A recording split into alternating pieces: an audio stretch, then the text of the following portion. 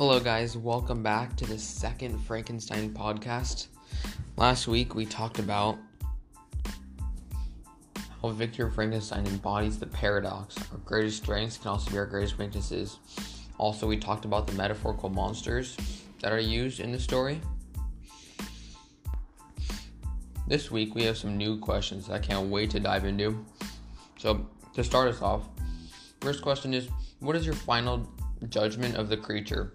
As of Frankenstein, but the creature version. Refer to specific parts of the last section that you are allowed to come to this judgment.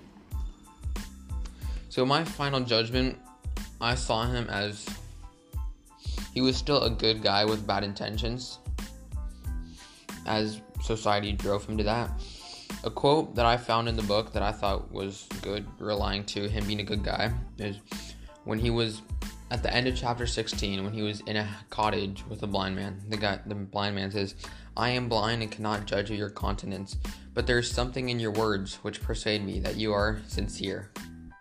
So this is a good example of someone else who hasn't seen his face or knows what he looks like, but just thinks that he's a good person as of just talking to him without having quick judgment by looking at them. Some of the monster's bad intentions are shown throughout the book, as he is almost confirmed to have killed many people and also have threats towards even his creator. But the monster also has a heart, and he, like the other guy said, he's sincere, he has a heart, but he's driven towards the rage.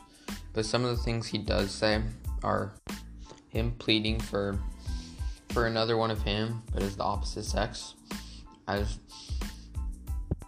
in chapter 17, at the very start, fourth paragraph, he goes on for a while on just how he would love to have another monster just as ugly as him, so that they could live away from everyone else and just be together, and so that he will be away from mankind and mankind will be away from him, and they will be miserable, but not that miserable, as they will have each other to live with each other. The next question I wanted to address is, what does this novel invite us to do or think moving forward?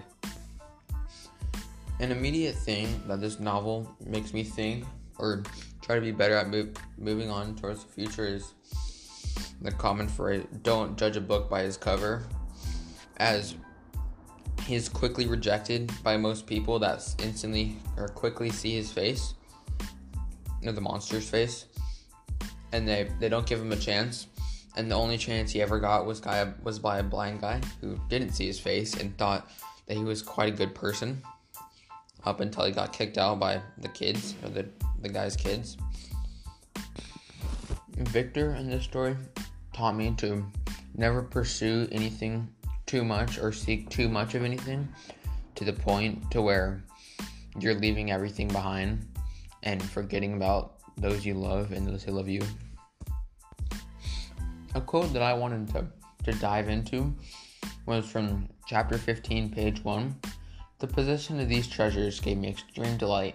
I now continually studied and exercised my mind upon these histories, whilst my friends were employed in their ordinary occupations." So this quote is coming from the monster, as when he has just obtained a lot of books from the cottages around him, as he is starting to read and learn. And this meaning is trying to show that the monster, that he's trying to learn. And this is his good side, the good person in him, which is trying to learn, and he wants to be friends with the people, and therefore he has to learn the language, and he puts in the time to learn the language. So once he finds these books, he treasures them, like he says, and he says he exercises his mind to get smarter so he could talk with the people. But all this learning just leads to him getting quickly rejected and to him going to more violent ways. So a question that I have had just as of reading the novel is, why has Victor had such a thirst for knowledge? Why does he want it so much? And so I did some thinking. I kind of came to the conclusion, it's probably not spot on, but humans have a trait in them as once we get something, we want more of it, and then we want more of it, and then we want even more of it, and we just keep wanting more of it. And so Victor, like, as he keeps getting smarter, he keeps realizing the possibilities, and then he devotes his life to just constantly trying to get smarter so he can create new things and be the smartest there is. And so this is why I think that he keeps going for knowledge. It's because there's this trait in humans that we just want more of it. So once he gained a little bit of knowledge, he couldn't stop himself to constantly wanting more and putting aside other people to go for knowledge. And yeah. Thank you everyone for listening to my podcast. I can't wait to do another one, and have a good time. Thank you.